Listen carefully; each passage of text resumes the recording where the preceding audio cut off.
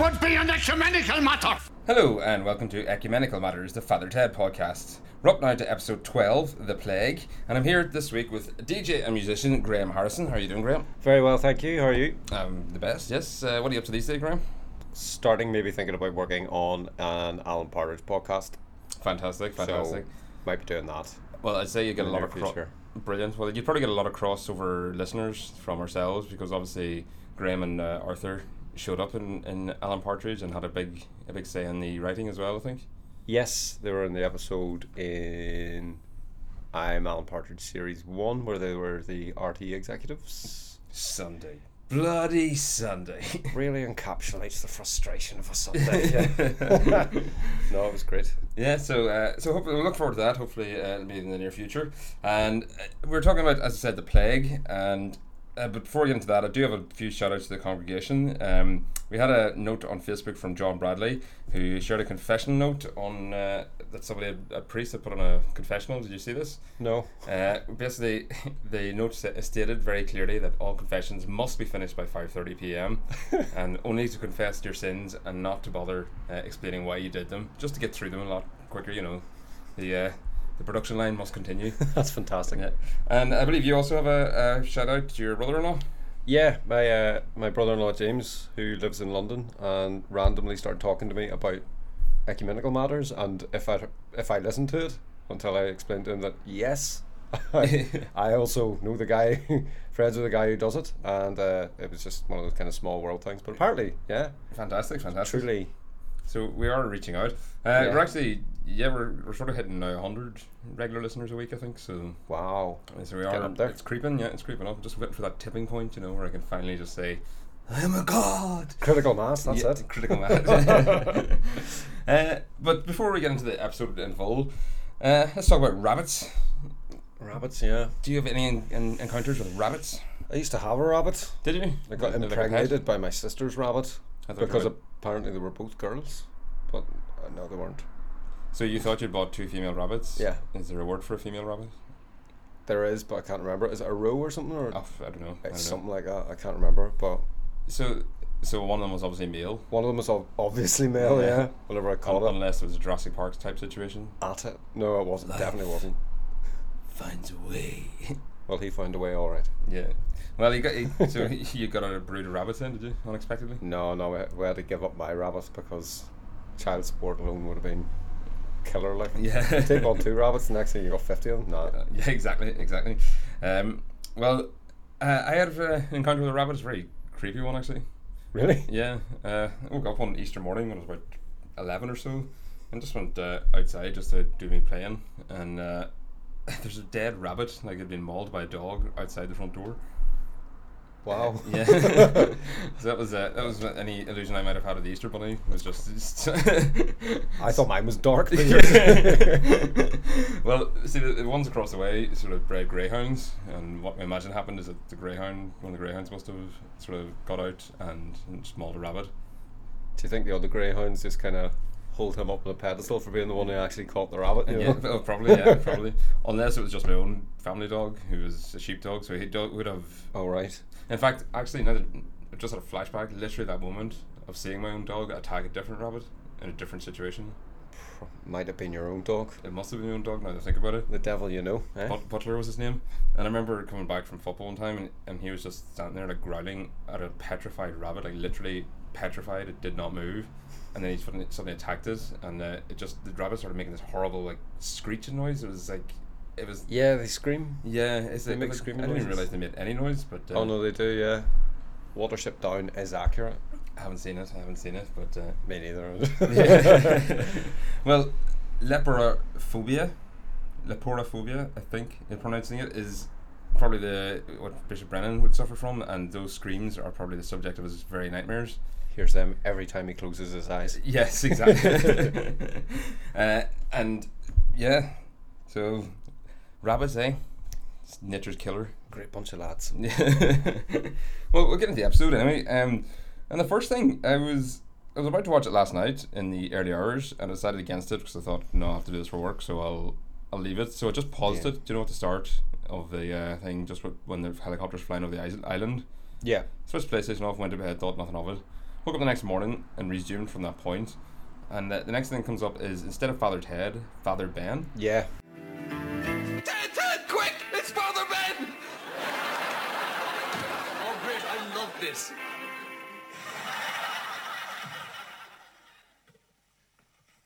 God, Ben, I'm such an idiot. I put the shorts on me head. God almighty, Brendan, you really are a big fool. This is really top-notch stuff. That Brendan's an idiot. God, I know someone just like Ben. Big thicko. And I don't remember ever seeing this before. Really? I actually thought there was some glitch in the all four that they fucked up somehow. Actually, whenever I started watching it today, I watched it today twice. And the first time I watched it, it came up and I was like, oh yeah, this. But I kind of had that brief moment. It was like, what? But then it was the first time they did anything like that, though, kind of crazy credits thing. Yeah, it was like well, yeah. So they totally sort of slapped you across the face by moving the credits a bit, and then it showed what was actually happening. It was Fred or Ted and Dougal watching TV, waiting for their favourite show, Father Ben. Yeah. About two priests, at least two priests in a awkward situation, but a much more 5 p.m. Sunday time slot, I think, than a 9 p.m. Friday time slot. Yeah, definitely. It was kind of watered down a bit, but it's pretty funny. I was always kind of thought they should have done there's no Father Jack parody character. Yeah, it would have been nice. I always to thought see that would have been good, but then that stage, for what is basically a credit joke, you're kind of eating up a lot of time, you know. Well, yeah, exactly. Like, they couldn't really stretch it too far. But I will come back to this because I do have a theory about this, but I'll explain it later on. All right. But you were saying they've never done anything like that, but this is a new type of humour that we've already seen the amount of different types of humour that Father Ted is indulged in, like gross out humour and flashback humour and, you know, comedy humour. This is meta humour, so again, before its time, really. Like, how many other programs can you actually think of that showed themselves in that sort of stark way? That kind of almost self-parody sort of thing. Yeah. Simpsons did it? Maybe Simpsons at one point. Simpsons did it. That's the only thing I can think of, really, that may have come close. Yeah, I would say so. Yeah, I would say so. Certainly for a kind of... Live I nearly said British. For the UK and Ireland based comedy shows or TV shows, I can't think of another one that did anything like that. Well, I mean, Prove me wrong. Yeah, well, I mean, I can't think of anything else to my head, and obviously the Simpsons were a very big influence on Ted, and there was a bit. Do you remember that TV show Dinosaurs that was on? Like these big shot like puppets.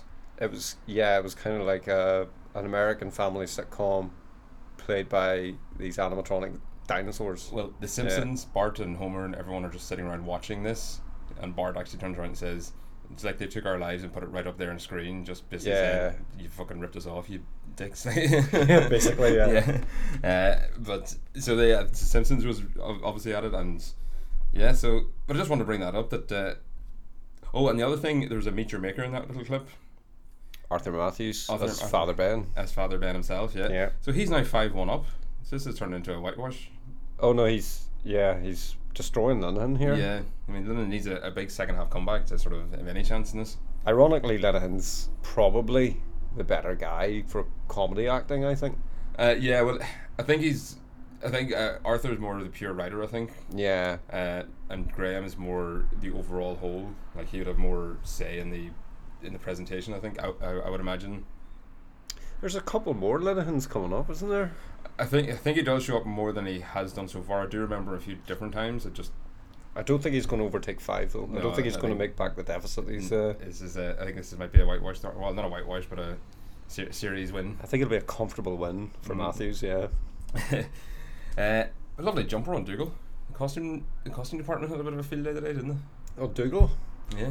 I don't remember the jumper. What was it? Was it grey or something? Grey with a design on it? With little diamonds just going all the way down it. Nice Pringle. Yes, yeah. Some Pringle. Yeah. It just went against his normal either brown or... It's normally a kind of russet coloured sweater vest type affair. So I wonder, I'm going to have an eye out on how far or how adventurous they get with Dougal's jumpers. So it's because... Do you think it was premeditated? Is that... I don't know if it was premeditated. I think it sort of probably picked up steam you know, when he started wearing the red jumper, and then there was a joke about, and you were wearing your blue jumper. Oh yeah. So I think they're going to run with it now. I think this is them sort of kicking on from that.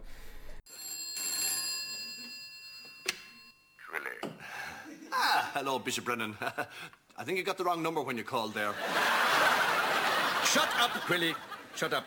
I'll make this quick. What would the following words suggest to you? Jack, sleepwalking, and bollock naked. Oh, no. Now, this is the third time in the last 6 months. You may have heard of Brian Noonan, a very important junior minister and a personal friend of mine. And I can tell you the last thing he and his family needs to see is the vision of an elderly priest wearing only a pair of socks and a hat. Now, I'll be around on Thursday to examine the security arrangements. And Crilly, Yes? if you ever try to bullshit me like that again, I will rip off your arms. But geez, Len has some nice quarters, doesn't he? Len's bathroom. Yeah. One of the things. It's actually the first thing that I wrote in my notes. Yes, I have notes. You've noticed nice. Was use of sets in series 2. So many more sets. You could tell the budget was a lot higher. You know, Yeah. obviously, powers that be were willing to put more money into the production, because from thinking about it, you get more sets inside the house. You get the spare room. You get Jack's. When Jack's room's appeared before in the episode where he dies. It or has, yeah. inverted commas, dies, and the spare room I don't think you've seen before. It has come up before once, I think, when Was it the nuns? or sister, something? yeah, a sister, one sister or of the, something. yeah, sister or something has staying over. Yeah, no, that's right. But then you also get like, I don't want to jump the gun on other scenes, but Tom's Flat, place, yeah, Tom's place exterior. yes, which did seem very. It didn't seem to fit very, very organically. I didn't think. No, it's very out of keeping with the rest of it, but then kind of so's Tom. Yeah, well, so this is it's like true, maybe this is that's the true. point. It's it looks like something straight from Seven. Well, since we're on about this Tom's place, I did. What did you come out of? You said 7. I said Dexter. With his protective sheets. The plastic, the Yeah. plastic sheeting kind of between the kitchen, and if you can call it that, and the rest of the room. And did you notice what was written in the background? No. In big red letters, written backwards, MURD. Yeah, and I just covered saw your over, notes, but I don't want to cheat. You copying from another boy's work? You're sharing your ideas. What are you playing at, man? But yeah, so I mean, as you say, yeah, they are getting more expansive with their, with their where they're going to be. But, Yeah. I mean, when I was looking back, I did sort of slowly notice that they weren't actually confining themselves to the house that much. There was The- lots of well, there was the odd few location shots and things like that. Yeah, There was like the dog track was. It's not really a set as such, but it's more like a location shot. outside that little clubhouse sort of idea. Yeah, Could have been like some sort of local GA pitch or something like yeah, that. exactly. I mean, Yeah, exactly. It's not necessarily a dog track, but And they've been they've been to different locations in different episodes as well. So you know they have always had that scope. Yeah. Anyway, they've always sort of wanted to pull the camera back from just the house, and it did. I think that sort of helped its success and popularity, because it wasn't just three priests living together. It was 3 priests living on a fully populated island, like. yeah, it was like it wasn't just like very insular, just like the house. It's like the kind of community or the exactly. lifts it a bit. Yes, Like the yeah. Faulty Towers is pretty much like, or those kind of, which I also love. It's pretty much just that hotel. You know, there's maybe like I think maybe once it strays away from it, but And that's when he gets in the car and beats gets the a car. bit insular after a while. But Yeah, see, I was never the biggest fan of Faulty Towers, really, and a couple of scenes today reminded me of it. there's one scene in particular reminds me of it. Yeah. I think it's the same one that you're thinking of, at least. When he jumps down the Up stairs. the stairs, yeah. Trying to distract somebody from going into a room, that sort of kind of farce, sort of. Exactly, yeah. And I mean, overall, I was actually a bit let down by this episode, I have to say, because Really? it was. Yeah, I mean, I remember loving this episode because it is a hilarious idea that the bishop's scared of rabbits. Yeah, But then it becomes just, you know, the old, oh, we have to keep something from somebody, so let's just get into crazy excuses sort of territory. and it did start to grate for a while, and it started to feel like, I actually wrote down, feels like Faulty Towers, and it was starting to feel like I have seen this before, and it's when they're trying to hide a dead body, it's actually Yes, funnier than it's kind of just like trying to that. keep It is somebody kind of out like of the a Dead room. Body episode of Yeah. Faulty Towers, except instead of a dead body, it's rabbits. Mm.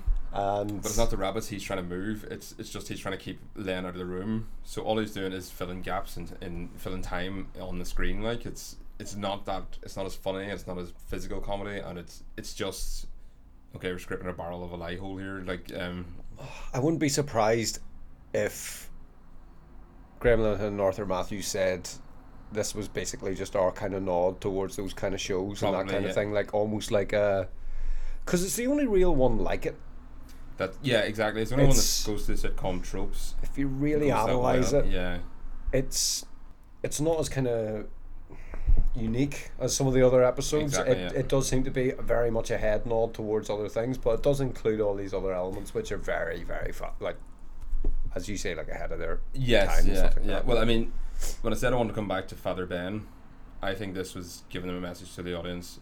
This is our sort of our sitcom tropey episode, because I actually mentioned Yeah. in episode 9 there, when I was chatting to Jordan and Ollie in London, that if a TV show is running long enough, they do have to sort of go to a stock episode and just put their own characters into a familiar storyline. And this, I think, was they had 10 episodes this series. Yeah, it's a longer series, isn't it? Exactly. Yeah. It's still just the two of them, and they still only have 8 months to write it, or whatever it was, and write and produce it. So there probably were just sort of right. Well, we'll go to the Faulty Towers episode, but we'll put Len Brennan's Fred of Rabbits because that's a funny Yeah. idea. Like, and at least they put their own stamp that much on it. Yeah. But I mean, It's this series as well, the one with the kind of fake disaster movie on a plane. yes, it is actually. That's yeah. the same one as That's well, the which last is episode kind of of the like, series. yeah. Again, I mean, I haven't watched it in a few years now, but that is one of the ones I don't have the greatest fondest memories of. But a lot of my friends do, so I'm gonna have a open mind with it a bit more and see how it goes. Yeah, it's actually one I've watched myself recently, and in my opinion, is one of the weaker ones. I have to say, It was a bit- even like Father Ted at his weakest, still brilliant. Exactly, yeah. But it's not held with the same kind of fondness as some of the Exactly, others. yeah, exactly. Like, I don't think I'm gonna say it now. I don't think this one's gonna be a top 5. In fact, this is really very low. This might even be a bottom 5. I wouldn't be as harsh as that with it, but Well, I'm willing. well, to, no, I haven't said that. I'm trying to think of like 4 worse than it. Yeah, exactly. Exactly. I mean, But I'm not I gonna- enjoyed it. I did like it. No, well, I mean, see, the thing was, usually, like on the first page of my notes, the whole left-hand margin would just be full with time codes of things that are notable or funny moments. Time codes. Oh yeah, yeah. Well, I have to queue it up for myself. Oh, right, to right. fit it in the end.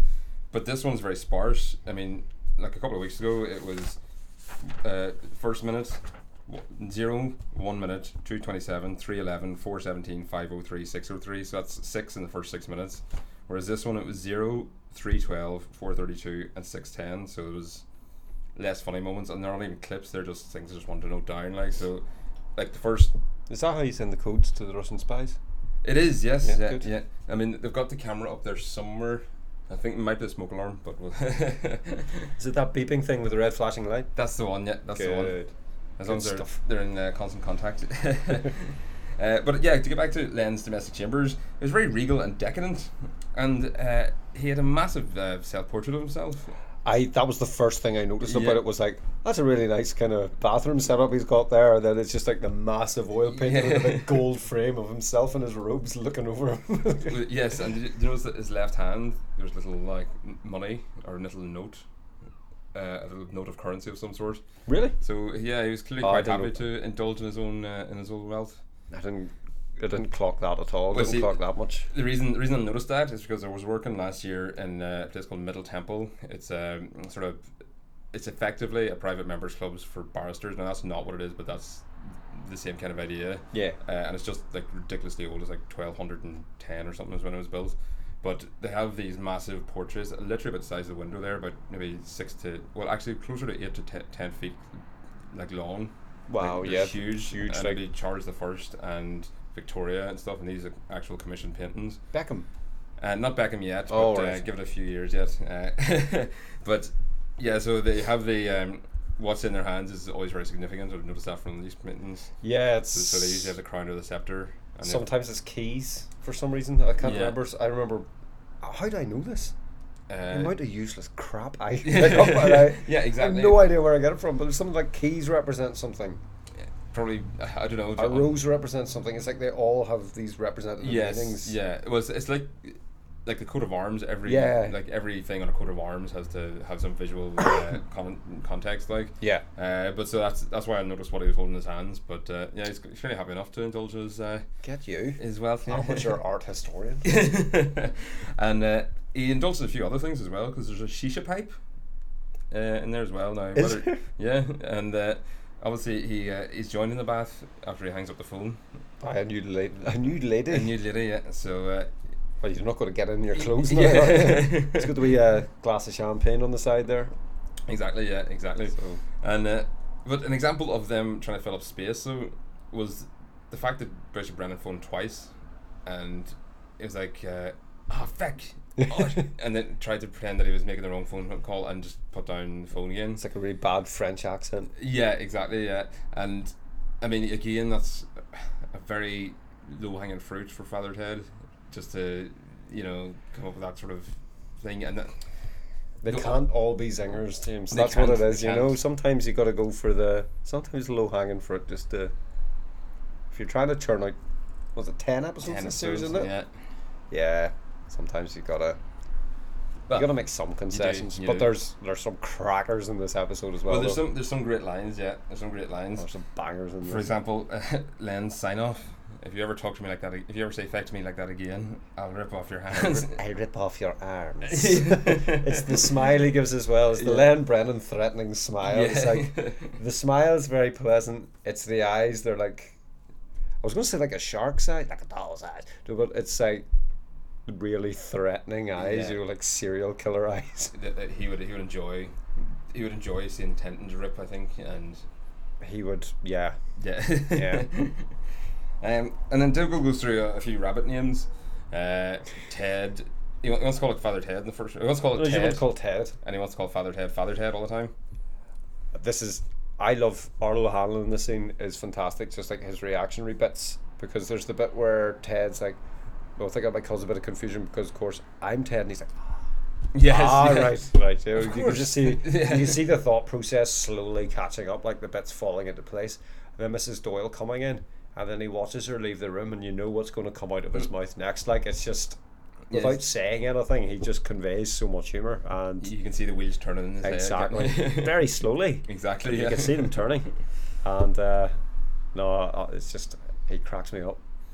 And well, Ted's about to get Jack to open up about why Jack's always so aggressive. I love that bit. And just as Jack's about to Leaning forward. yeah, he's about to extol his deepest, darkest feelings. Well, possibly more likely with Jack, who's about to just say something sarcastic and punch him in the eye. But Ted, Biker Grove. Biker Grove, Oh God, yes, after Biker Grove. biker Grove. I hated that show with a passion. I never watched it. It's always just got skipped. It was always Yeah, taught, I always switched over to the other side when Yeah. one of those ones came on. over to ITV. Yeah, What's on there? yeah, exactly. Anything's better than fucking E- Biker Grove. Even Countdown. PJ and Duncan. Oh my God. Yeah, well, I was going to say that was where they got their first start as well. So Yeah. no, I did it paintballing. is that what happened in the TV show? I can't remember which. I don't know which one's which. Is Deck the taller one? I have no idea. I think so. Declan Donnelly. Yeah, that sounds the right. taller one who looks a bit more like he'd be better suited being a spide. Yeah. He was the one who got blinded paintballing, and then he spent like his rest of the time in the show being like a blind guy and making jokes about, oh, move to the left, I can't see the TV. This Because is he's Biker become Grove. bitter. Yeah, this is Biker Grove dealing with everyday issues and stuff of young people living in Tyne and Weir. Well, I've never lived in Tyne and Weir, so maybe that is the kind of Maybe it's very hijinks. common. Yeah, they get up Just to. see people like with white sticks and stained faces. Yeah. Well, Biker Grove was always like the the cheaper Grange Hill, wasn't it? Exactly. It's a who's that of British talent. Yeah, exactly. Yeah. At Grange Hill, I did give the time of day to towards like when it was the right age, like. But Baggy Grove, I just never bothered with, like. So I never really watched much of Grange Hill, but I just the funniest thing, the funniest thing about Grange Hill was in Shooting Stars.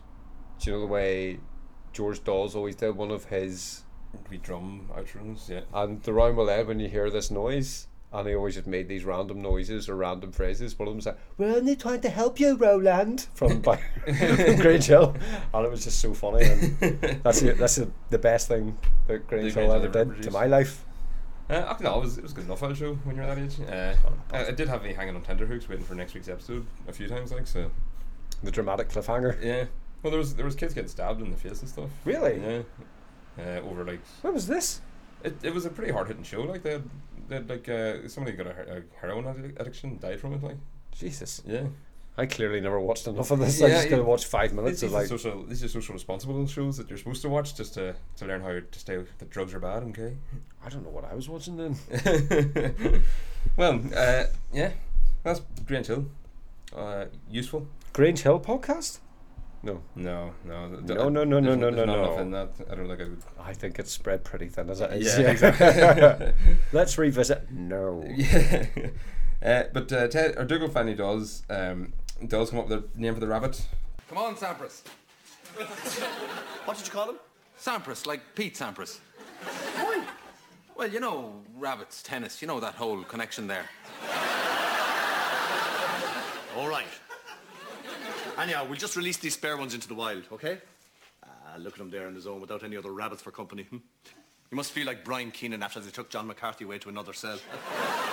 Pete Sampras. Well, Sampras after Pete Sampras. Do you remember Pete Sampras? I do remember Pete Sampras. Very hairy American tennis player. With a great serve. He had a great serve. Unbelievable. I've never actually seen somebody with better serve. Backhand like a rusty gate, mind you, but great serve. Yeah. Well, it's pretty apt today is now the Wimbledon final, and Murray was playing some guy I'd never heard of before. I had heard of the guy, Berdych, was that it? Or no? Something like that, yeah. But I don't. Is it over? It probably is over, isn't it? Yeah, up to the minute here in Ecumenical Matters, we're not aware yet who's won. So. He's one of them guys, one of them lads. But we're not doing a tennis podcast, so we'll leave that to after. Thank Christ. Yeah. But they did have some topical humour in as well, because it was when Dougal was putting the rabbit away, when Ted took the second rabbit away, and Dougal put Sampras into the cage.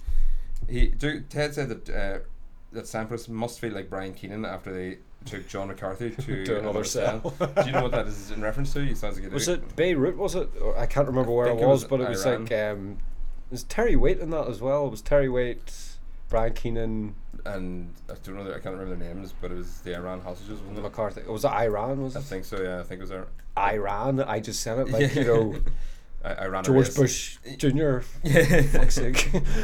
Iran, yes. I don't know the country. I always kind of had it in my head that it was Beirut or something. It might be. I might be getting mixed up with I might be getting mixed up with the American ones. Maybe it was Beirut actually. I remember a bit of that. I remember Terry Waite getting released, and the BBC obviously jumping all over that, and then to a lesser extent, Keenan McCarthy, wasn't it?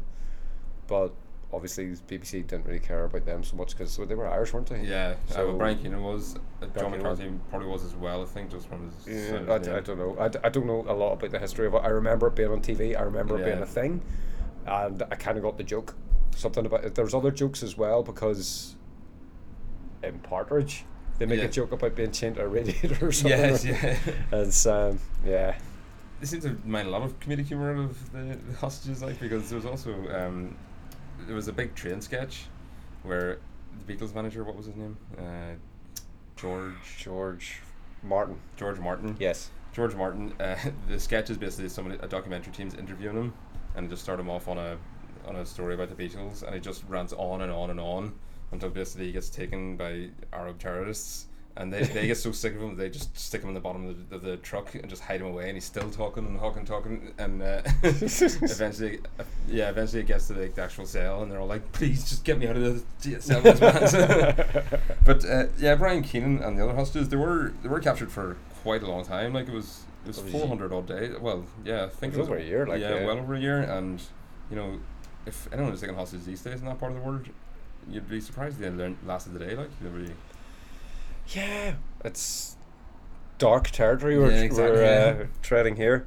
I suppose the thing about that was, it's a lot of shows about the mid-90s kind of were allowed to make fun of that, because I believe it was very early 90s when they all got released. So there's Yeah. that period of time. South Park make a joke about it. It's like, how long can you leave this horrible thing before you can actually make fun about it?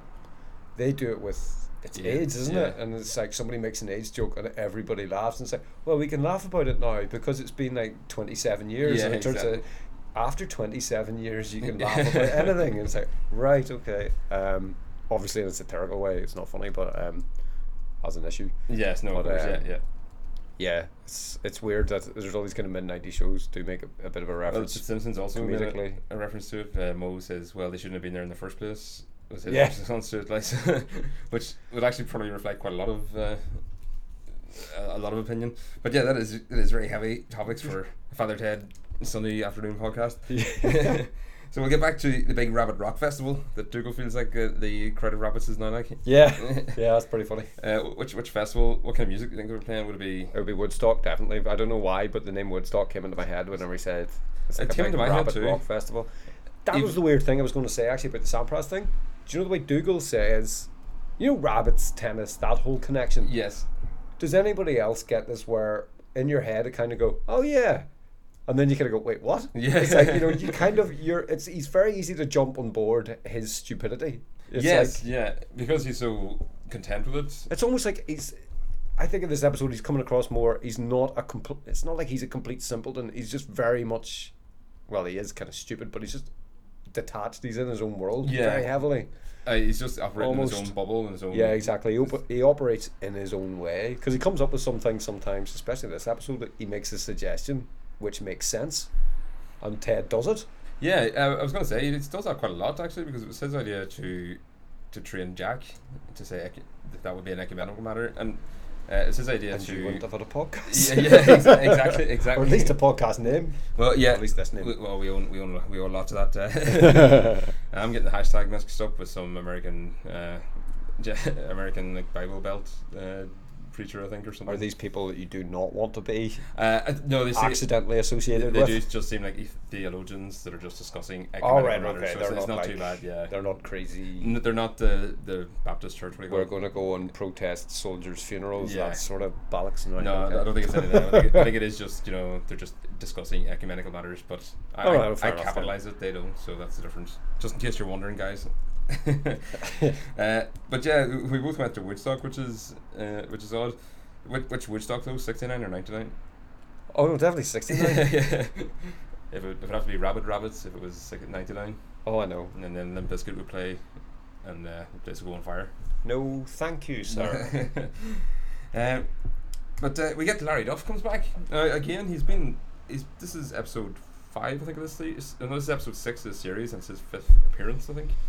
So he's really appearing very regularly already. Hello, Larry. Hello, Ted. How is it hanging? It's hanging fine, Larry. Listen, I've a bit of a problem here. You remember you were looking for a few rabbits around the place? Oh, I do, Ted. That's one of my all-time fantasies. I'd love to have a few hundred rabbits running all over the place. Well, today's your lucky day. We've got loads of the things. Oh, I'm sorry, Ted. I won't be able to take them. Why not, Larry? I sort of gave up on the rabbits idea. It just seemed too far-fetched. So I got 12 Rottweilers instead. I'd love to take the rabbits, only I'd be afraid the Rottweilers might upset them, Yes, Larry, I understand. Bye. Bye, Ted. Oh, you're a bad dog. Don't you look at me like that. You're a very bad dog. He's getting killed a lot. Yeah, but again, he doesn't actually get killed. He just gets very badly maimed. Very badly hurt. Yeah, Right. I mean, the worst accident he's had is the first time he showed up, where the car drove off the cliff, and I postulated that perhaps he has an ejector seat in the car. It's one of those new mobile phones, isn't that? Exactly. It? It's tremendous fun. He would have an ejector seat in his car, wouldn't he? It's tremendous fun. But this time it's not the mobile Ted phones; it's his house phone. which Yeah. so maybe it's just the mobile that's. It's an old style rotary number in a pale blue, I believe. Yes, exactly. And it's not until he actually puts the phone down that the Rottweilers attack him, because that's what happens. He gets attacked by his own Rottweilers Yeah. after Ted asks, "Can he take the rabbits?" I just got 12 Rottweilers instead. Just like pans out and there's 4 huge dogs sitting around him. Brilliant. It actually reminded me of. Do you remember James Nesbitt was doing BT ads about say 10 years ago? From art class Yes. to Port Glenone. Yes. I And hate James Nesbitt. And yeah, it was basically they were advertising that they also do a phone book, and he was trapped by a Rottweiler, and he was sitting on his breakfast bar, and he was like, "Dog handlers, hello, you do house calls." 118 24/7. Oh, hello. Yes. Could you give me the number for a dog training school in Guildford, please? I'd particularly like one that does home visits. Today would be preferable. Text me. No, could you actually put me straight through? Good doggy. Sit. Sit! Sorry, not you, no. Okay, stand. No, standing's good. 118 24/7. Oh, yes. Oh, God. Yeah, and he's just sitting there, and I'd rather you see me now or something like that. I can't even remember, but that's what it put me in mind of. It's all flowing back to me Yeah. like a wave of sewage. Hey, you! Yes, Father? Rats! Yes, Father, we can see them as well. Hairy Japanese bastards! Then Jack wakes up to see the plague of rabbits, and his response. Rats! Yeah.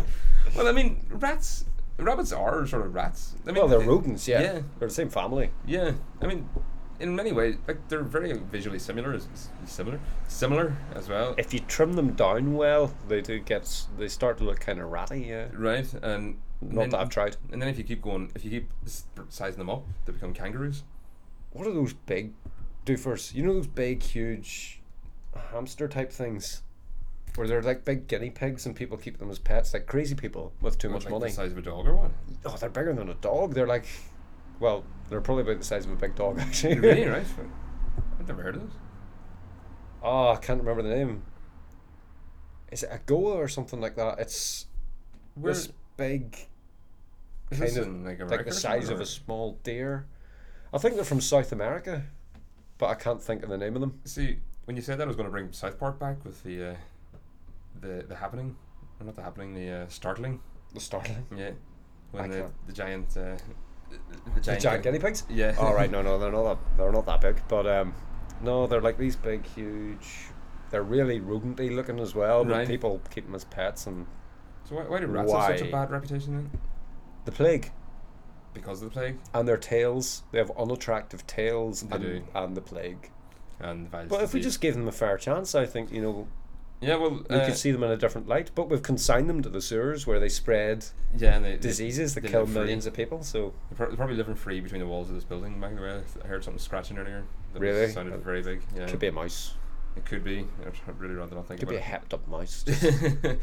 Hepped up on goofballs. Hepped up on goofballs and going wild. But yeah, so Ted had another. Well, basically they realised that they can't keep the rabbits here if Len's coming. So Len has a deathly fear of rabbits, as we said. Hang on, what's the word again? Leporaphobia, which sounds like he's got a fear of leopards, unless that was Or it. leopards. Or leopards, yeah, the large cats. Unless that was Wikipedia just trolling me by changing that. But It could be somebody's gone on, just messed about with definitions. yeah. But how do you think the rabbits got into the lift that Len was in to? Probably burrowed in. Burrowed No in. rabbits. Yeah, the New York City architecture can't handle the a fungal infestation of rabbits That's going it. through their Yeah. elevator systems. It's just deliciously absurd. That I just love that kind of humor. Just like Yeah. it's so absurd. And they It's- kept it's great. They kept nibbling at his cloak, which I can't imagine why it was so horrible for him. Like, surely that'd be Yeah, just, but then he goes on. He's just and that sort of thing, and it's like, what else did they do to you? But he never really elaborates on You're it. right, You okay. can see the terror in his face, and it's just like, what did the rabbits do to you, Len? Well, he would have been in New York, probably visiting his son, of course. He's Yeah, got a son his in illegitimate America. son. Yeah. Yeah.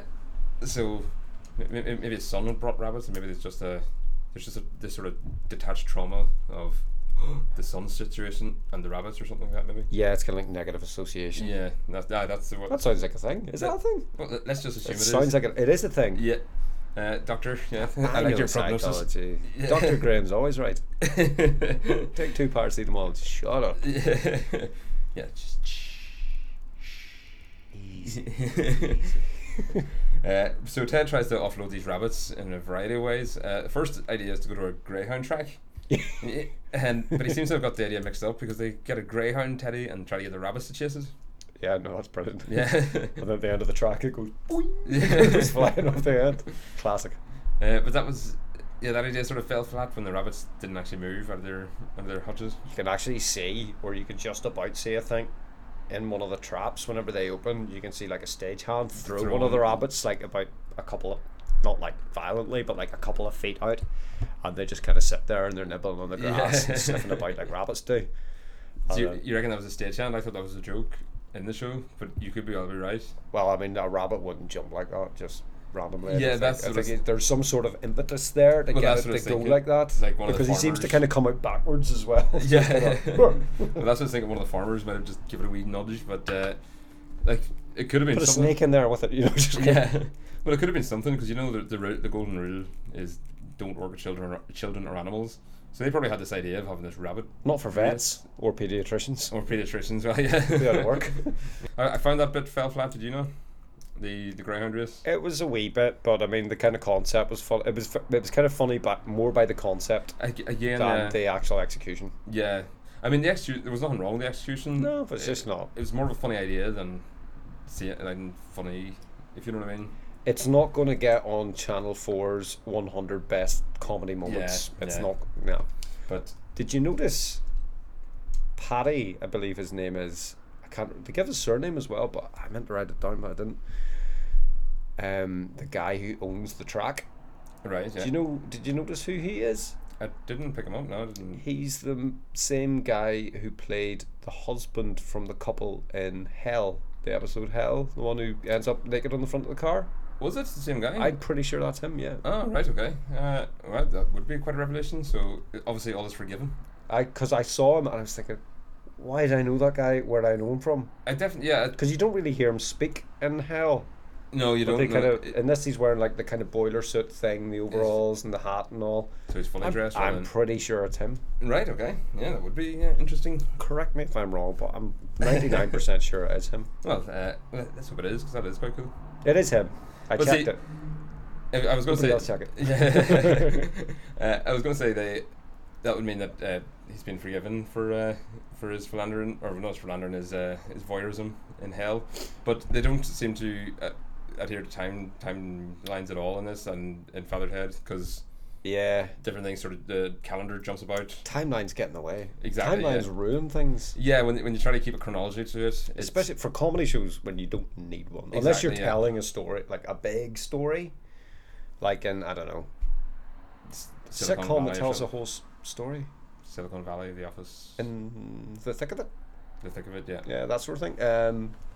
Yeah, if you're not doing that and it's like kind of just episodic humor, it's interchangeable. You could like shuffle all the episodes up and it doesn't really matter. Exactly. Yeah, exactly. I think that's what they were aiming at as well. Yeah. And there's episodes where clearly months have gone past. It's maybe not the same guy. Yeah. It's just the guy who looks like him. It could be just twin brother. Well, exactly. Like the gene pool would be very small in Craggy Island, wouldn't it? So. Yeah. It's almost like a spirograph. Yeah, exactly. And then we get to the other idea he has to get rid of the rabbits is to bring to Tom, because he asked Tom to take care of them. Who's that? Go where? Tom, it's just us. All right, madam. One down. Tom knows about this type of thing. He'll help us. Hello, fellas. Hello, Tom. Would you like something to eat? I could do you up a salad. No, thanks. Some other time. Right, fella, I believe you have a few rabbits for me. Yes, they're in the car. Right, I'll be with you in a moment.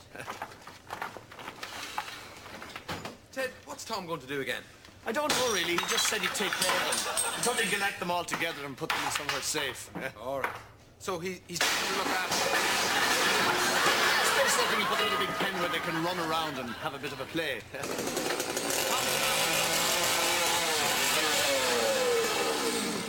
So there'll be absolutely nothing to worry about.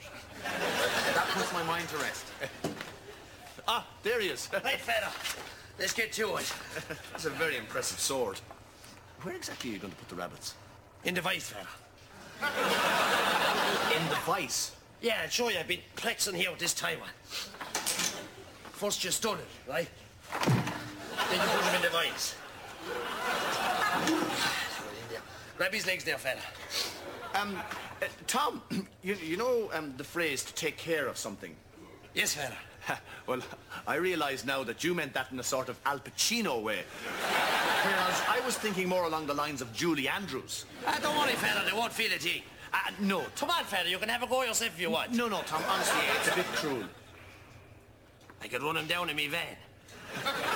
Dougal, I think we better be off. What's the problem there, Ted?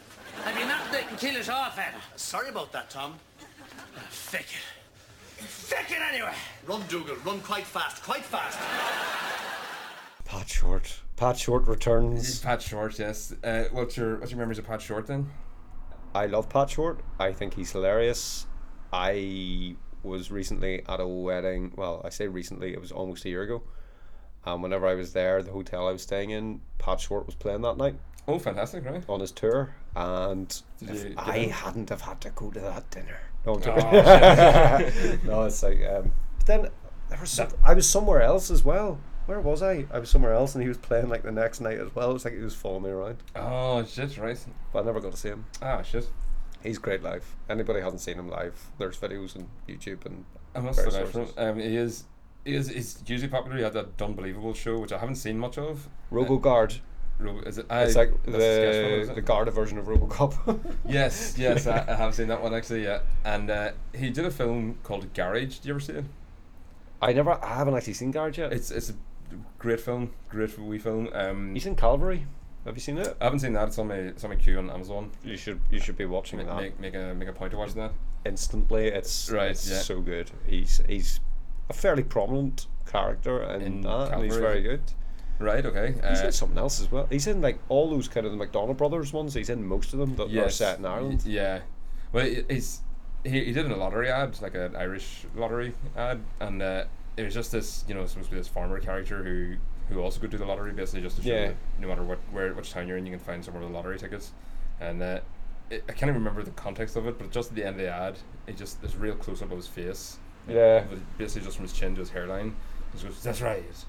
And that sort of became his unofficial catchphrase, and that ad was only on for like 2 weeks or something. And I remember him saying in an episode in an interview later, it was like, I don't know how that's caught on. People were like, he was doing like a phone in, and people were texting in, "That's right." And he goes, "That was only 2 weeks on about 5 different TV shows. How did that catch on so strongly?" He's an absolute genius. I don't know if have you ever seen him do stand up? I haven't seen much of it. Well, actually, no, I haven't seen any of it. Don't think about it. I didn't realise he did that. I don't know if he always does this, but most of the shows I've seen him do, he plays a character, and it's not really the guy you're meant to be there to see. Right. Okay. It's like the janitor or one of these characters who's in the place and comes out and starts talking to the audience. Right. Okay. And it's basically all audience participation, making very awkward looking people feel very awkward. Talking about them like they've known them all their lives and telling stories about them and all this. It's just fantastic. It's how you can do that, and there's such an element of ad-libbing in there. He's unbelievable. Like. Right. Okay. I must look onto that then. I'll get him on YouTube. He's really good. Really share it on the Facebook. Facebook.com/Ecumenical Matters. Yes, that one. And so Tom misinterprets the "take care of the rabbits" line. Yeah. As Ted says, he took it in more of an Al Pacino way. Yeah, instead of a Julie Andrews sort of way. Yes. Well, maybe Julie Andrews has played like a hitman in one of her lesser known roles. No. I wouldn't be confident of it, but casting directors everywhere, get into your notebooks now. Get Julie Andrews on the blower. Assassination. You're not getting anywhere near Poppins until you start doing some. Yeah, pull up your sleeves and start doing some murders. Yes, doing some elbow grease. But so if you look over your right shoulder there, Graham, as you pointed out earlier, we do have to the southeast of me. Yeah. To your 5 o'clock is a picture of Al Pacino, a sort of frame cap of Scarface. Yeah. And also we have Harvey Keitel and a frame cap from Reservoir Dogs. Looks like one of them rabbits actually. Looks like Sampras, doesn't he? He does look like one of those rabbits. Oh, it's just black and white. Yeah. God, he's a spit of him, isn't he? But yeah, so Ted actually manages to decides to back up on the idea of giving them to Tom. When Tom just showed him what he wanted to do is put them in a vice, and it's a very impressive sword, Tom. Yes, it is. Well, it is. And, like, samurai swords would have been very hard to get back in the mid-90s on an island off the coast of Ireland. And probably smuggle them in poster tubes. Well, yeah. See, I think Tom is a connection for anything you want on Craggy Island. He looks like very much that kind of guy. I think the thing that I like most about Tom, I think Tom's a brilliant character. Yeah. And this is probably his longest on screen in any one go, isn't it? Yeah, it probably is. I'd say. Yeah. And it sort of showed like the depth of his character. I'm struggling to think if he comes up again. Because he has showed up 3 times, and I think this might be the end of it. Yeah, which would make sense because he's. Yeah, you don't want to go near him after that. When you see what the depth but of his depravity like. It's when they're coming into his basement room or flat or wherever he lives, and he's just sitting staring into space. Yeah, like chewing on his finger, and it's just like. Is that all he does when there's nothing else going on around him? He's just sitting there thinking. It's terrifying in a way. And getting the odd episode of Dallas in as well, because he's still shot JR. Yeah. And yeah, he was. But Ted was dangerously close to the range of that samurai sword. Like Tom's about to demonstrate what he's going to do, and Ted was clearly within striking distance. Like. Exactly, he's swinging it like towards him. Health and safety would have an absolute field day with that. It's like swing away from you. Well, depending how well he kept his samurai swords up, like we would have a half a Ted now. Yeah, half a Ted, because they can just, as we've seen in Kill Bill, they just slice through a human, straight through a human. Yeah. Do you ever watch that Deadliest Warrior where they test all the kind of I haven't historical weapons out against things? They usually use a pig carcass for a human. Oh well, I suppose that's quite a reasonable one. I can't remember if I went through it. Thick skin, like very thick skin. So never really thought about that. But yeah, pigs, I suppose, because they're already going to get chopped up anyway. That's why. I can't remember exactly how far it went through, but it was a brave distance. Yeah, it was. Right. It would certainly leave a mark. Right. Okay. The other thing that they realise that the rabbits are following Jack, so what they do instead is to sort of harness Jack in his room, and they have to prove to Len anyway that they're going to harness him because Jack was actually roaming the countryside naked, in a very brief early scene. Yes, that was another scene. Yes. Set exterior spooky wood night. Yes, well, we have mentioned their horror film pastiches before. Yeah, this is like a Hammer kind of. I was going to say this one was very I was just thinking like the old Sherlock Holmes sort of Hound Baskerville sort of idea. Yeah. But yeah, so it clearly had that sort of influences, but it seemed very out of context or something. The whole little scene was only about 15 seconds long or something. And then it seemed to be dropped very quickly, and you didn't know what was happening until Len actually phoned. 5 minutes later. But so they have to secure Jack in what is now looks like something in bedroom for the Addams family. Yeah, the massive cage and the barbed wire and the straitjacket. And Len compares the household when he finally arrives to the cast of Police Academy. Yeah, which I think it's an insult to both Police Academy and Fatherhead. Police Academy? I'm pretty sure I still haven't seen all of them. I think I maybe just watched the same one about 7 times. The first 2 are definitely worth watching. You can sort of cherry pick up to 6, and then everything after that is shit, basically. How many are there in total? Like, I think there's 7. Is there 7? I'm trying to think if there's an 8th one, but I don't think there is. But yeah, the first Police Academy movie was genuinely class. I don't think I've ever seen the first one. I think that's the one. The first couple, which were actually meant to be decent, I think are the ones I've never seen. The second one was a worthy sequel. Like it sort of did the job of sort of expanding the story. Like Jaws 2. Exactly. Yeah. But it was the same. It was the same Police Academy. It wasn't a different shark. You see. Ah, right, right. It's different shark. Different. But I was thinking which characters Len had in mind. So Ted would be like Mahoney. He's sort of Steve Guttenberg character, who's trying to make the best of his situation that he's in. Yeah. Yeah. Dougal, I thought there might be 2 for Dougal. He'd be either Tackleberry, who loves his job but is a bit of a dimwit. The dimwit side of things, but Tackleberry isn't a complete moron. He's but not. Yeah. But he does have... He's a moronic tendencies. Yes, exactly. Yeah, exactly. Yeah. Or Lieutenant Jones, because he buys his sound effects records later on in the series. Oh, the sound effect? Yes. There you go. Father Jack's easy. Father Jack, well, who are you going to say that was going to be? Bobcat Goldthwait's character Zed. Isn't it Zed? Oh yes, Zed. There you go. Bobcat. Zed. Yeah, Jughead's a good name. That's very good impression. Well, I actually had Jack as Faulkner. Do you remember the guy who just leads a trail of destruction everywhere because he just bumps into everything? No.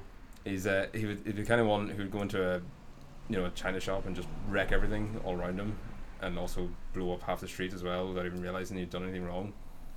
Huh. I don't remember him. Yeah, he wasn't the most standout character, but he was in quite a lot of the films. But yeah. But I actually like the Police Academy films, so the first two anyway, as I said. Like Sure. there were original characters, like Yeah. in Hightower, just the massive guy with a brilliant. He was throw arm. huge. Yeah. Yeah. But he used to be a football player, or I'd imagine something, so. Yeah, or I'd imagine he was an some NFL sort of star. athlete. Yeah. Maybe NBA. I don't think he seems his physique's too big to be an NBA star. Have you not seen the size of But NBA players? Like they're that's nowadays. In the huge. 80s though, they were skinny, like Were they? as fuck. Yeah. Ah, right. Like they weren't even that hugely tall in the 80s either. Like they were averaging about 6'5", 6'7", whereas now they're like all routinely about 7 foot. It's just like there's a picture of, I'm sure everybody's seen it, the one of Shaquille O'Neal and is it Charles Barkley Right, yeah. standing next to Dwayne Johnson or The Rock, The Rock, yeah. and they make him look like a little boy. Really right. They're so much bigger than him. Like even like they're not just height wise, just sheer size. Strength, yeah. They would which- absolutely batter him. Like Yeah, well, I think like I don't actually know that much about NBA, but I think Shaq was the first one to have that sort of powerful build as well to go along with his height. he was just he was like particularly big. Yeah. But it was Well, now you get like LeBron James is fucking 6'8" or 6'9" yeah, or something, and He's built like a brick shit house, like, and yeah, just the athleticism of it's him. kind of the norm now, isn't it? Exactly, yeah. Like they would have been, I suppose, if they had grown up in Middle America rather than the cities, they would have been playing NFL by this point, like. But I just remember like back in the old days NBA Jam, Yes. where it was like Utah One of the Jazz, greatest you had games of Karl all time. Malone, and then there was John Stockton, who was the wee, on screen looked like this wee skinny white guy. right, yeah. I remember like watching some program and he was on it, and he's still like fucking 6'7" or something. It's like he just looks tiny compared to everybody Yeah. else. It's just because they're like another half a foot taller. Yeah, and it's like, exactly. he would still like eat you. It's all about context, you know. Well, exactly, yeah, exactly. But Len should shack up with Selma Bouvier from The Simpsons. Selma? Why so? Because she was a big fan of Police Academy movies as well. Oh yeah. Mhm. They were both fans of MacGyver. MacGyver, but Patty was Selma was the one who liked Police Academy movies. Oh right, right. Just a little Simpsons aside there. But we loads got of asides. there is We've been asiding like mad things, like crabs, like wild crabs. like a crab Dougal. But do we have a drinks cabinet entry as well? I think it has been in before though. But the only thing we drank today was the Powers. Oh, it was Powers whiskey. Yes, I Yeah. didn't notice that actually. It's normally, well, no, it's just various different things. Just various. But I did see a martini bottle on his little. Yeah, trolley at the there's been side. it looked like Martini the Rosso one. It wasn't Yeah. the white one. It was But yeah. unusual. And Mrs. Doyle shows her incompetence once again when she decides to do a bit of DIY on Len's car. There you are, Bishop Brennan. I thought I should tell you, your car is parked outside. Yes, I know it is. I parked it there myself. The tyres look a bit flat. I could give them a bit of a blow-up for you at the pump. No! What kind of air do you normally put in them? We have ordinary, well, that's all we have, actually. And if you're looking for the wipers, I have them in the kitchen. What? They look like they needed a little wash. The only trouble is, I broke the side window while I was snapping them off. Leave my car alone and don't touch it again. Just one question, Your Grace. Is your car diesel or petrol? Leave it alone, Mrs. Doyle. Oh, no. This is just curiosity, Your Grace. Diesel If or... diesel is diesel. Right, so it's not petrol. No, it's not petrol. Right, so it'd do a terrible amount of damage if I put petrol in. Yes, it would. It would completely ruin the car's engine. Well, I certainly won't be doing that then. That's brilliant. Just to let you know, the car is parked outside. Yes, I parked it there. I parked it there myself. Yeah. It's one of Polly McLean's best bits as Mrs. Doyle. I Yes, think. yeah. She's only in it for like, 2 very short, brief Or- scenes. Yeah. what was the other scene? Well, at the start of the episode, I can't remember what she was chatting about, but Dougal had to be prompted. Oh, Mrs. Doyle is a name for yes, the she rabbit. kind of walks in. She yeah. And This is like one of our best scenes for Mrs. Doyle. Exactly, yeah. You know. Well, she's not talking about tea for once, which I'm sure Pauline McLynn probably sank her teeth right into, like, because it's she's probably desperate to speak about anything else apart from fucking tea or sandwiches. I know, yeah. It's just the bit where she's like prostrating herself towards Bishop Brennan, Yes. and he puts his hands up in the kind of. It's from behind, but you just see him put his hands up like, yes, Yeah. I'm a big deal, okay, and Yeah, she he's just probably goes, happy that somebody actually acknowledges his station. Bishop Brennan. Yeah. Yeah, so then Ted decides to finally retire, and he heads up the stairs, and Ted's trying to keep him out of the room, and any excuse just to keep him out of that room, so he starts lavishing praise upon him. I'd just like to say, can I shake your hand? Well done. Willie, come here to me. I hate you. So all that means absolutely nothing to me. Oh God, I'm after falling down the stairs! What happened? Would you believe I just fell down the stairs there? Well, are you injured? I don't know, I have a bit of a twinge, all right. My arm, I can't move. You want somebody to call an ambulance? No, I think I'll just lie here for a while. Rest is probably the best thing for me now, yeah. Yes, bit of a rest, yeah. Right. Oh, did you see that documentary last night about Hiroshima? Who'd have thought an atomic bomb could do so much damage? I'm going to bed, Quilly. I'm all right, Bishop. I'm fine now, thanks. Phew! Hey, did Len find the rabbits? What did he say? God, look, I better tell you, I'm... Did he call me Len again? You address me by my proper title, you little bollocks! Len isn't too impressed. I hate you. I hate you, and that means nothing to me. Yeah. And you can tell there's a real bile there. Like, clearly Ted has been a real thorn in his side over that money that was resting in his account.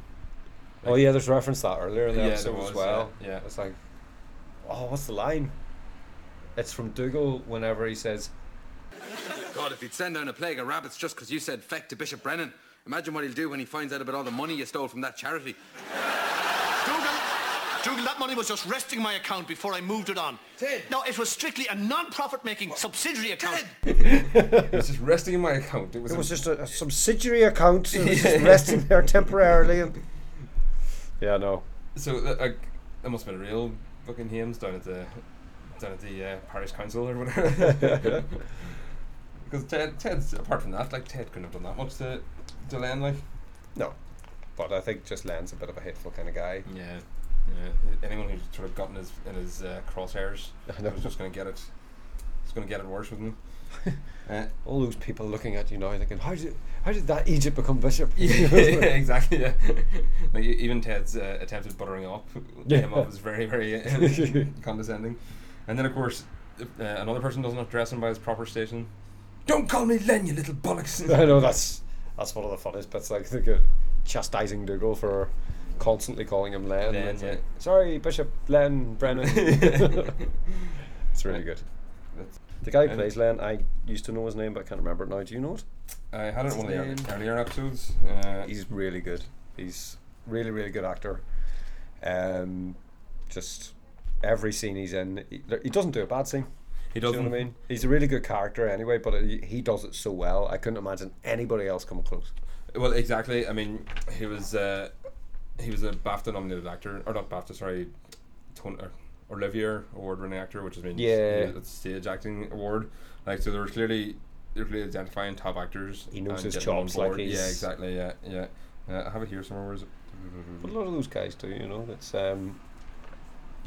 on the whole, it's very well acted as a series, because there's certain like sitcoms where there's not really any straight characters in Father Ted as such. You know what I mean? Yeah. It's like in certain ones, it's like certain shows there's the funny characters, and then there's the kind of just normal extras who are like members of the public and act completely normally. Yes. You never get that. Yeah, there's no red shirts, as they would say in Star Wars or Star Trek. Yeah, I mean, it's like it shows like going back to Fawlty Towers again, but the guests would be completely straight, just like normal people, and like thrown in this unusual situation. But in Father Ted, everybody's kind of a bit everyone brings their weird. own their own sort of quirks and eccentricities to everything. Like, exactly.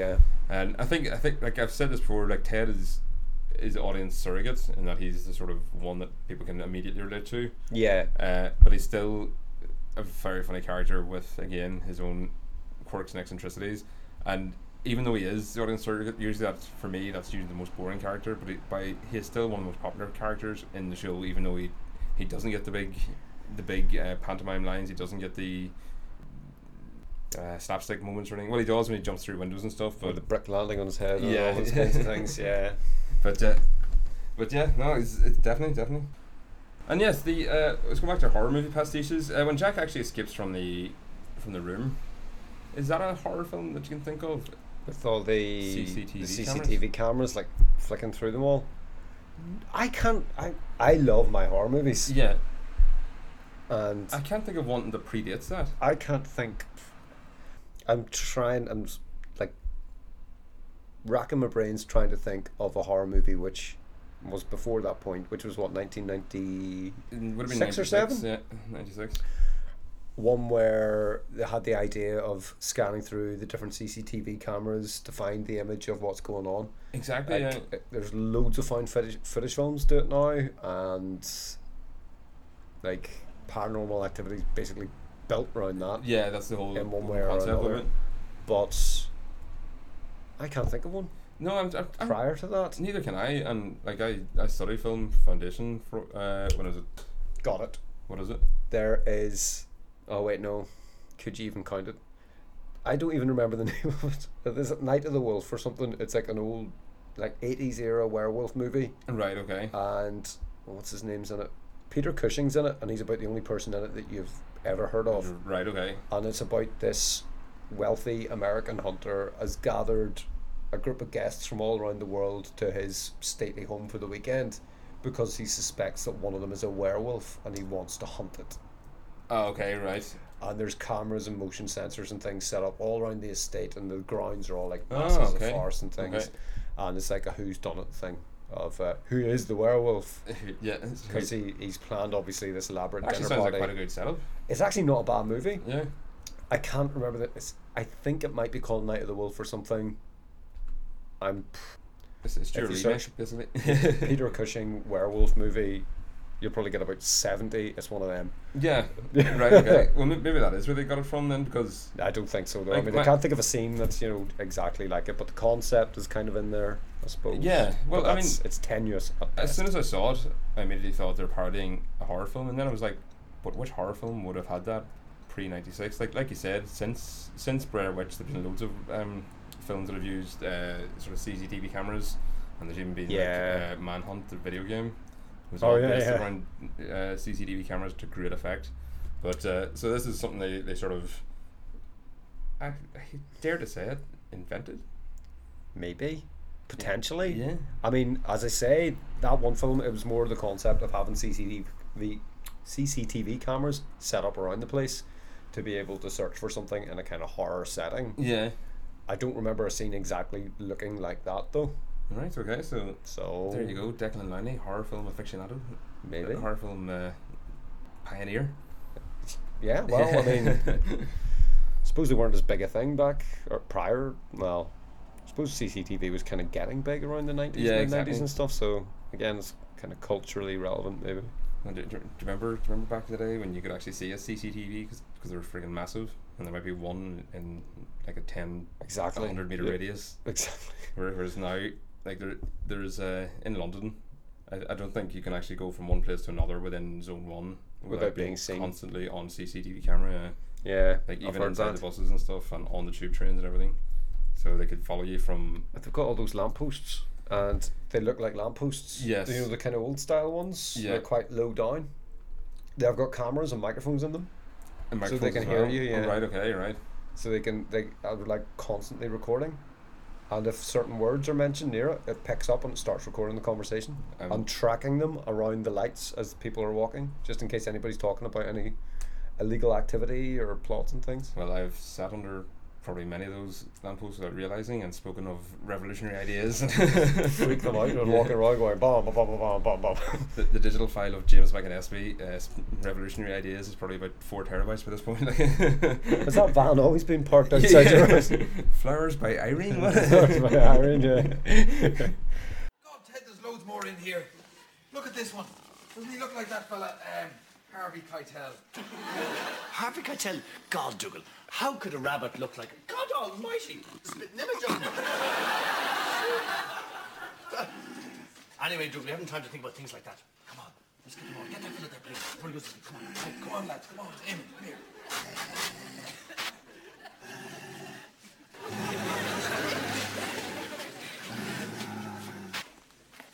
Ted, the bunnies are gone.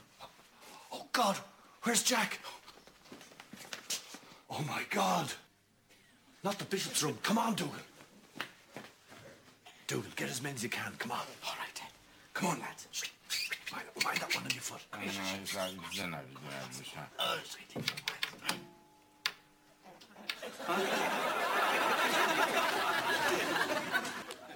Just a bad dream, Your Grace. Over in a mold.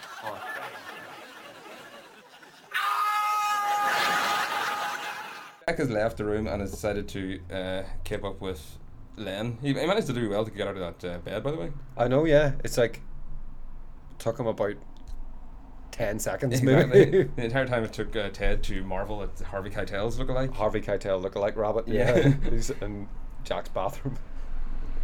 And then he goes into bed, and obviously all the rabbits follow with him. So Len wakes up just as Ted and Dougal are trying to sneak out the 2 rabbits, and they're just caught with the 2 rabbits in their hand. So it looks like they're putting them into the room.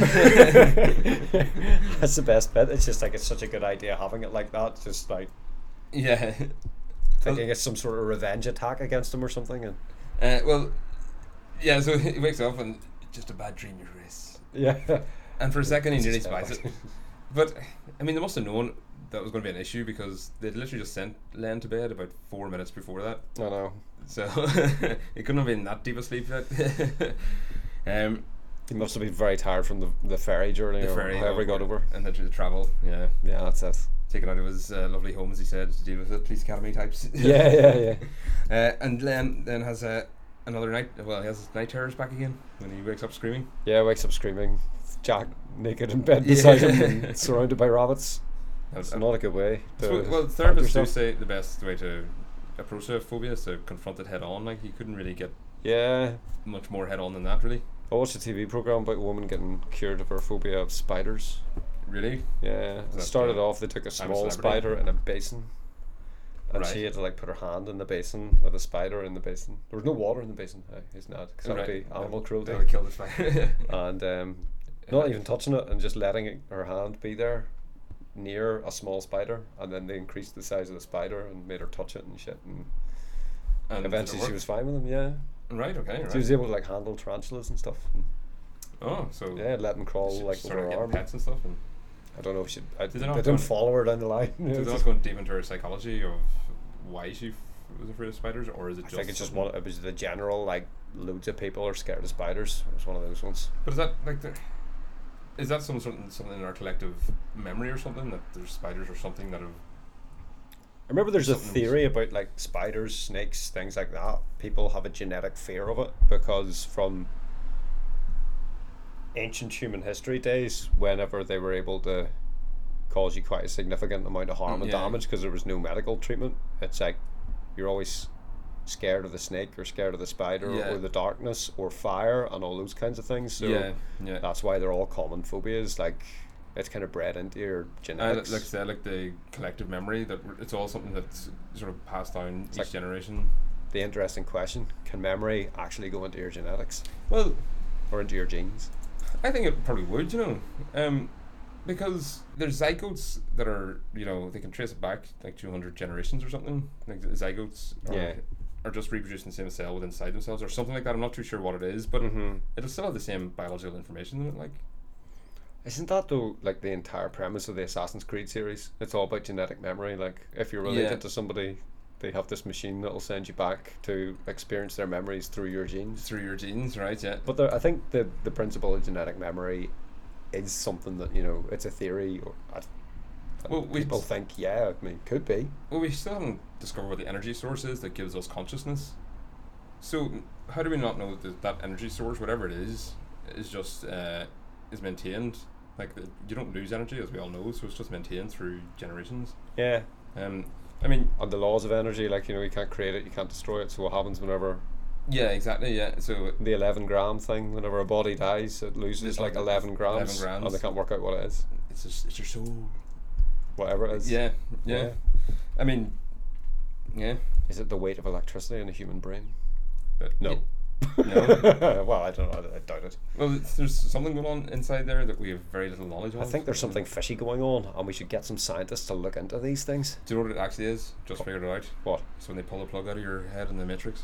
That's it there. Yeah. Weighs exactly 11 grams. 11 grams of just pure copper. Yeah. You've nailed it. There we go. We can call off the search, guys. Yeah, so we can wrap it up there then. Like, what's your... Like, you sort of heard my opinion, so what's yours? Are you happy enough just to call this a solid episode, would you? I'm a very, very fickle person, and I started off thinking, I really like this episode, and then you said, it's not one of the best, though, and I was like, yeah, you're right, it really isn't one of the best. So, the more we've kind of talked about it and analysed it, yeah, it's a good episode in general across, like, comedy as a whole.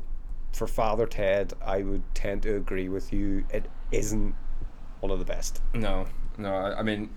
I was looking forward to this episode because, again, like, everyone remembers this episode because as an idea, it's funny. It's a really funny idea, and the visualization of it is really funny because just a lot of rabbits running around the place is just funny. Like, but they try to stretch it out, and they stretch it out far too thin, I think. And there's a lot of padding in the script. Like, there's a lot of times when the script was just going over itself, or Dougal was sitting there thinking of an answer for, you know, a good 10 to 30 seconds. Yeah. Which, you know, it felt like a lot of padding, and I mean, again, it's entirely forgivable because, as you said, it is the longest series and everything, and this is probably the mid-series dip, and you know, they can't all be singers. Exactly. Yeah, they can't. Yeah, you can't all be 100%. There has to be the standard episodes to show how good the Gruyot episodes were. Exactly. Yeah. I mean, I still think you could probably take your Radio Times out and point your finger randomly at any comedy program, and that episode there is better than that show's best episode. Exactly. It's still better than that. Exactly. This is standard of filler, as we said before. Yeah. It's like John Stockton compared to Karl Malone. It may be short, but compared to, you know, everybody else, it's still huge. Exactly. Yeah, he's still about 6'7". Yeah. It's amazing how you make links between things. It's like this is scripted. It's come full circle. But no, I'd agree with you. It's not the best, but it's not the best for Father Ted, but it's still very good in general for just comedy. Exactly. Yeah. They're all worth watching. Exactly. Yeah. See, several times over. A lot of shows would have this as their standout episode. I know. And you know, this is the dead weight episode of Father Ted. Like, that just shows how much higher Father Ted is than standard sitcom fare. Like, it would be something to be very proud of. Yeah. Just to go with, like, that was our week one. Yeah, exactly. Like, exactly. What? And it's still beloved by many. Like, people still remember the biggest laughs from it. Fond memories of it. I think watching it the first time, because I would have been watching it whenever I was about 12, 13. Were you watching it when it was on TV, I suppose? Yeah, first time around TV would have watched it, and that kind of age when you're starting to kind of find out what you like, what you don't like, in terms of everything, like comedy, music, whatever. That was definitely, like, Father Ted was a big hit for me, and you just loved everything. Yeah, exactly. But you were easily pleased whenever you were that age. Well, see, the thing was, you were sort of at that age. Well, for us, at that age, we had 4 or 6 channels, depending if you could get RTE or not. Mm-hmm. And you're entirely beholden to their schedule. There wasn't even a +1 back then, kids. Stone Age kids. +1. Pre-Channel 5? Yeah. Oh, well, yeah, Channel 5 came out in 97, I think. Was it set 97? Because the Spice Girls launched it. And they were absolutely, you know, it was after they'd become world famous, but before Jerry had left, while there were still 5 of them. That brief little window when Channel 5 managed to jump on that bandwagon. But yeah, so you had 4 channels, you're entirely beholden to that, so you'd get your Simpsons at 6 p.m. in the evening. Surely this was pre-Simpsons. No, Simpsons was still on Sky One at this stage. I think it was around this point that it was coming on BBC Two and RTE as well. Was it BBC Two first, and then it moved on to Channel 4? Yeah, it was BBC Two. Had it for about maybe 10 years, I think. Yeah. Really? Yeah, they had it for a while, like. Oh, right. But yeah, it was about 95, 96 when they finally got it. Because you remember you used to hearing about it all the time on. Oh yeah, Sky people One. didn't show up about it. Yeah, and you get the odd VHS of 3 episodes, and they were all hilarious. 3? Yeah. I remember I got one whenever I was, God knows what age, 7 or 8, and there was maybe 2 on it. Yeah, exactly. Yeah, And they were like, even to this day, I still watch them like repetitively because there was no Sky in the house. Yeah, exactly. Yeah, but it was like Moaning Lisa and Homer's Odyssey, and I still just yeah. those are the old story-based episodes, you know, where they were kind of lighting the laughs. Yeah, exactly. Yeah. Well, the one I had was Call of the Simpsons and Bart the Genius. It's Call of the Simpsons, the one where they all go camping. That's right. Yeah. But so we'll call it there then. It says pretty safe, not a top 5 contender, but hopefully the episode is. Yeah, the podcast episode is. The podcast episode 12 is obviously a top 5 contender because they all are, aren't they? They are, aren't they? Yeah. They all have lovely bottoms. Joint top 5. They've all got lovely bottoms. And speaking of lovely bottoms, we will be discussing the lovely bottoms next week. Fantastic. We're still trying to confirm guests to that, and possibly it might be another sort of different setting episode. I might move out of the flat. A location setting. A location, yes. Not a road show now because that's going to a different landmass. Involved. Yeah, can't be doing that. Don't want to be fiddling about over there. No. Yeah. But yeah, so stay tuned for that, and give us a like and subscribe and review on iTunes. Facebook.com/Ecumenical Matters. Where can people find your stuff, Graham? Mark, sorry. What? I have a habit of doing this, just mixing up everyone's names. Where can you find your stuff, Graham? They will find out whenever it's actually been made. So well, I'll keep the congregation posted then when Alan Partridge podcast gets released, and hopefully I'll get involved in it. Yes, indeed. Yes, it would be nice the return journey, so to speak. The away leg. The away fixture. Well, thanks very much for listening, and bless you.